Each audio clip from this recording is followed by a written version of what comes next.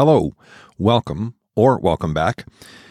In today's episode, I would like to share with you the recording of a sermon that I did that was inspired by the new Indiana Jones movie. I talk about that a little bit in the sermon, so I won't go into it in too much detail here, but it centers around artificial intelligence, and that's a huge topic right now, and I've been thinking about whether or not I was even going to discuss that in any way, and after I saw the movie, it gave me an idea, and I thought, okay, I got to run with this.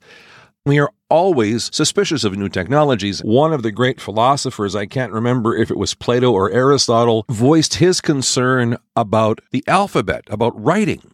He said that putting things down in writing was bad because it was going to hurt people's memory. They weren't going to be able to remember things as well, so maybe this whole writing thing, we really shouldn't be doing it. So suspicion of new technology is nothing new. And there's a lot you can talk about with artificial intelligence. We are really only at the beginning of the entire technology. This is like the 8-track tape stage of where AI is going to be in 20 years. It really will change the world that we live in. We are, again, at one of those points where history will not be the same. You know, the discovery of fire, the wheel, that's what we're at right now with AI.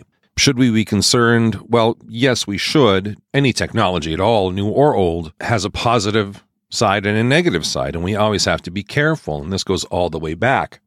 The specific area that I was focusing on and that the movie got me thinking about was virtual reality and augmented reality. And there are obvious issues with that. But what I argue in the sermon is that this is not anything new. AI gives us a new way of doing it, but the choice before us and the temptation that we have, that, I would say, is as old as Christianity itself. And really, it's even older. It is the fundamental choice that has always been before us, really all the way back to the Garden of Eden, and looking at that fruit and discerning whether what God said about it was the truth or whether our perception of it was true. Looking at that fruit, we had the same choice that we have every day. So here's my sermon on the reality that sets us free.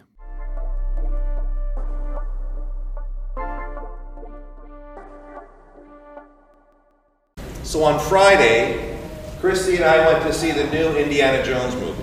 It was good, but first there was just hype because it was a new Indiana Jones movie. But some of the other hype about the movie is how it was using AI, artificial intelligence, to de-age Harrison Ford. So although he's in his 80s, in certain scenes that go back 40 years, he looks younger. He looks like he's in his 40s. Similar technology was done fairly recently on a Martin Scorsese movie with Robert De Niro, Al Pacino, and Joe Pesci.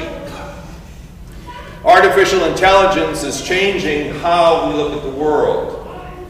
Some of you might have heard that Paul McCartney recently announced that this summer he's releasing a new Beatles song.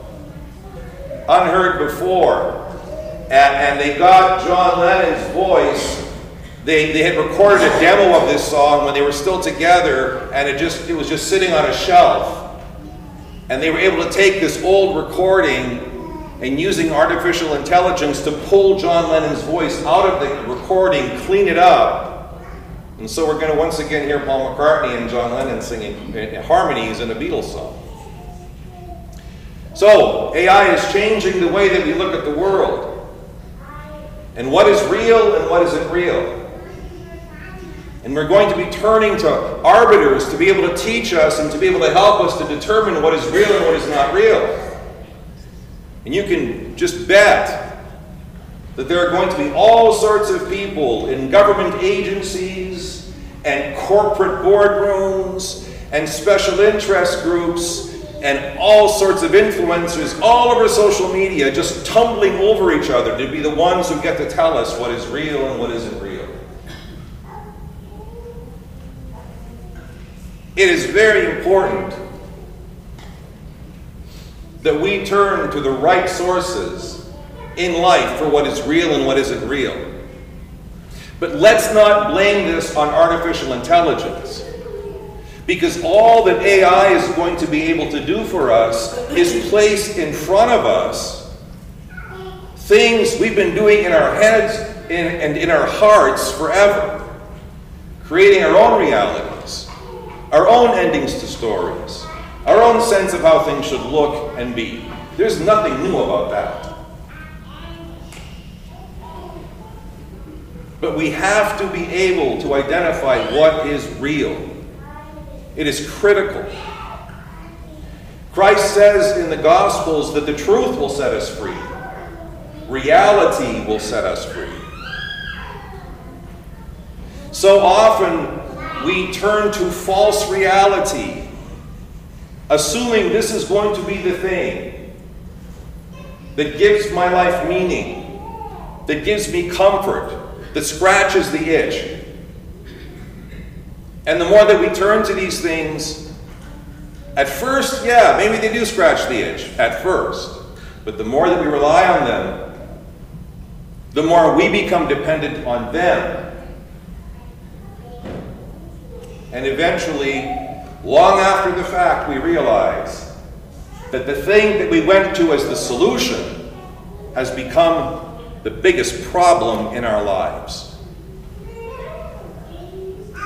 Nobody takes their first drink, smokes their first cigarette, puts their first coin in a slot machine, or any of the other things that we get addicted to, thinking it to themselves, I am doing this for the specific purpose of becoming an addict and ruining my life and the life of the people that I love. That's why I'm doing this. That's not how it works.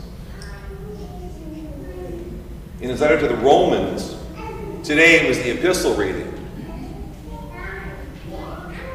Paul says that lawlessness leads to lawlessness. That when we do not embrace the right things to give our lives structure and meaning and purpose, it is a downward spiral. And unfortunately, we don't realize that we're in the downward spiral until we're tumbling so out of control that we can't get out of it ourselves. Lawlessness leads to lawlessness. The truth sets us free.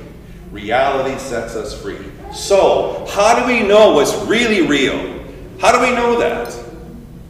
Well, how about if we turn to the one who made reality in the first place? Because he knows what's really real. Amen, amen, I say to you. Truly, truly, I say to you, he says in the Gospels. When employees at banks are doing training to spot counterfeit bills, they spend almost their entire time studying the real thing, studying real bills, so that they know those things so well that when a counterfeit comes across their desk, they can spot it right away. We must immerse ourselves in Christ, in his life, in the life he gives us in the church, so that we know it so well that when falsehood crosses our path, we can spot it immediately. It is the difference.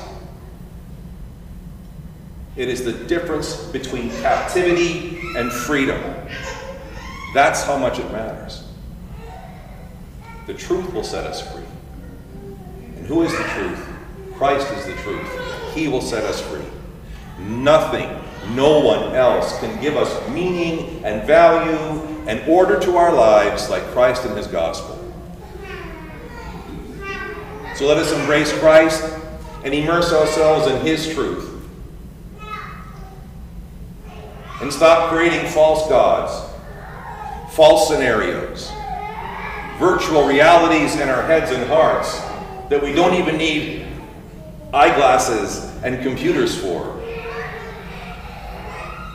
And say to Jesus, whatever it is and whatever it costs, teach me the truth.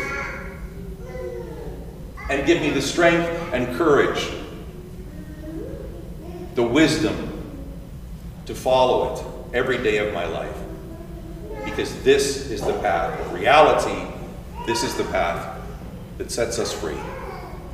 To God be all glory, Father, Son, and Holy Spirit, now and ever and unto ages of ages. Amen.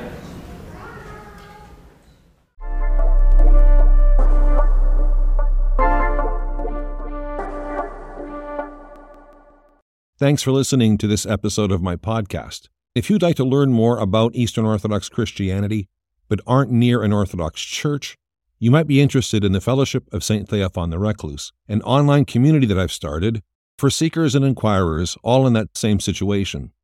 We have members in the U.S., Latin America, the British Isles, Africa, and Australia. For more information, message me or send me an email. Again, thanks for listening today. Until next time, take care, and God bless.